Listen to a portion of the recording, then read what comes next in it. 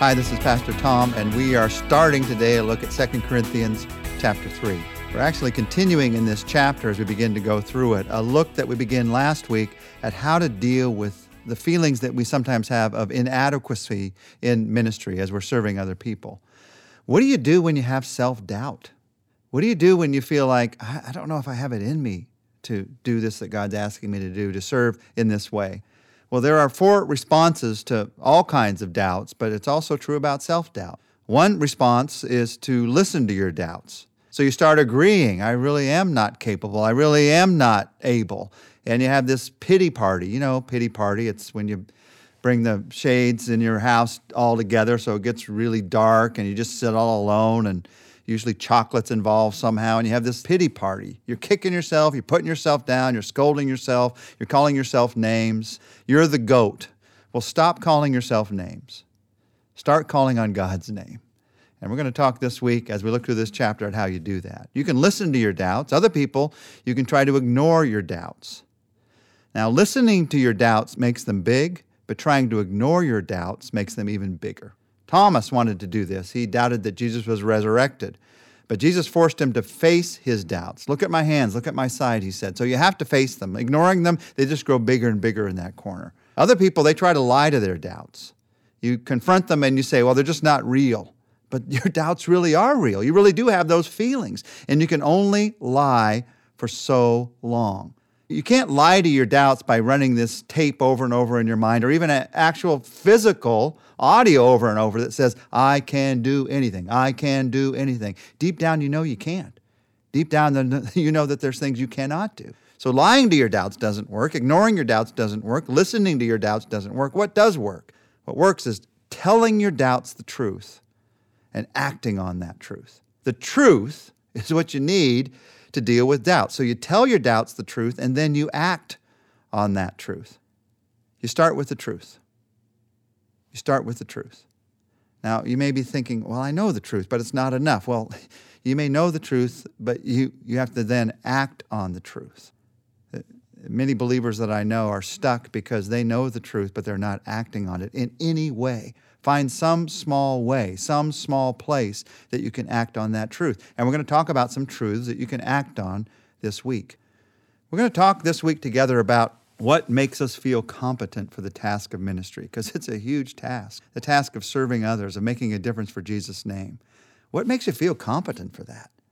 People try to build feelings of competence in themselves, apart from God, in 2 different ways. One is self-promotion, I build myself up, and the other is external promotion. I try to get other people to build me up. Self-promotion is usually a sign of a sharp and deep struggle with inferiority in somebody's life. If you see somebody who's promoting themselves a lot, almost 100% of the time, you know they're struggling with feelings of inadequacy, of inferiority. In fact, here in chapter 3, beginning in verses 1 to 3, Paul notes, he's going to note for us as we walk through this, the true birthplace of genuine confidence, godly kind of confidence. But he begins by talking about the need not to try to build false confidence into our lives, human confidence. Listen to what he says in verses 1 to 3.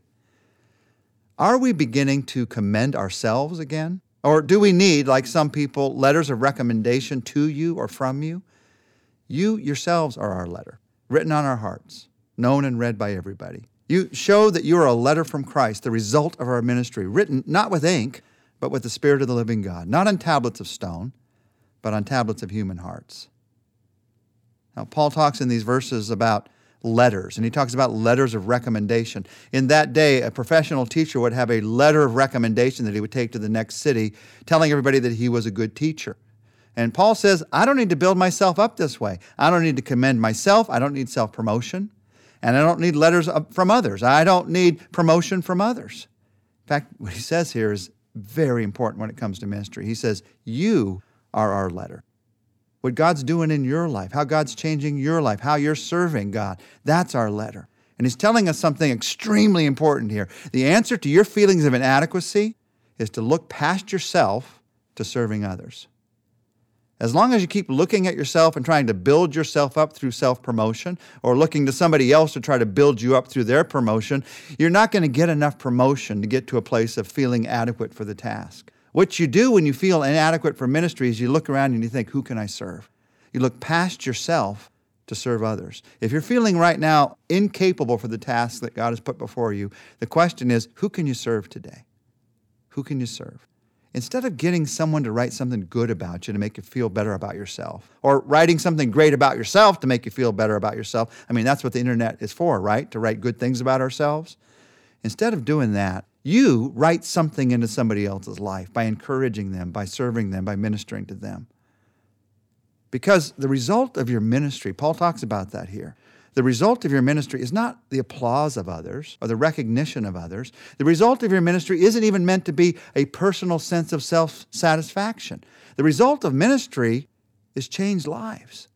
Paul says, you are our letter. And when you begin to live for that, you begin to defeat feelings of inadequacy. And whenever I begin to sense feelings of inadequacy rising up again in my life, I'm reminded that what I need to do is turn back to living for changed lives.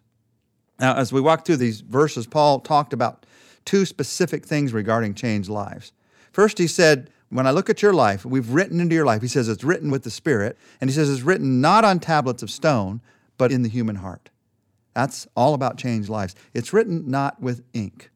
It's not with something temporary. It's not with something human, but it's written with the Spirit. God's the one who changes the life. We just get to be involved in the process. And then he says it's written not on tablets of stone, but in the human heart. Now we're going to see what he's talking about as we walk through this chapter, tablets of stone. He's going to talk about the Ten Commandments, where letters were written, tablets of stone, the law was written, but it didn't get to the human heart. It didn't change lives. It showed the people of Israel where they were wrong, but it never made them right with God. And Paul says, because of Jesus, I have the opportunity to write on somebody's heart, to write on somebody's life.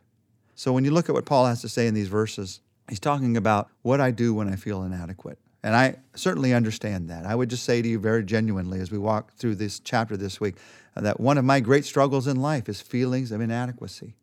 And how do I deal with those? How do I walk through those? And so this chapter and the next chapter we're going to look at are powerful chapters in my own life about how do we deal with this. And it begins with this. When you feel inadequate, you don't try to build yourself up. You don't try to get somebody else to build you up. You look for somebody to serve. That's the way out of feelings of inadequacy. Let's take a minute to pray together.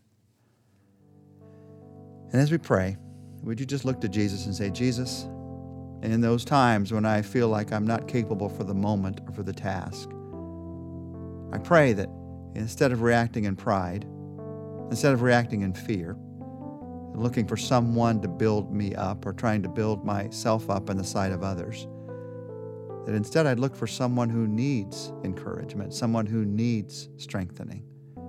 In fact, even today, Lord, put someone in my path that in Jesus' name I can serve because of my love for you. Would you give me the strength, Jesus? Would you give me a new way of looking at things? I ask this in your name. Amen. Tomorrow we're going to look together at another powerful way that we defeat feelings of inadequacy.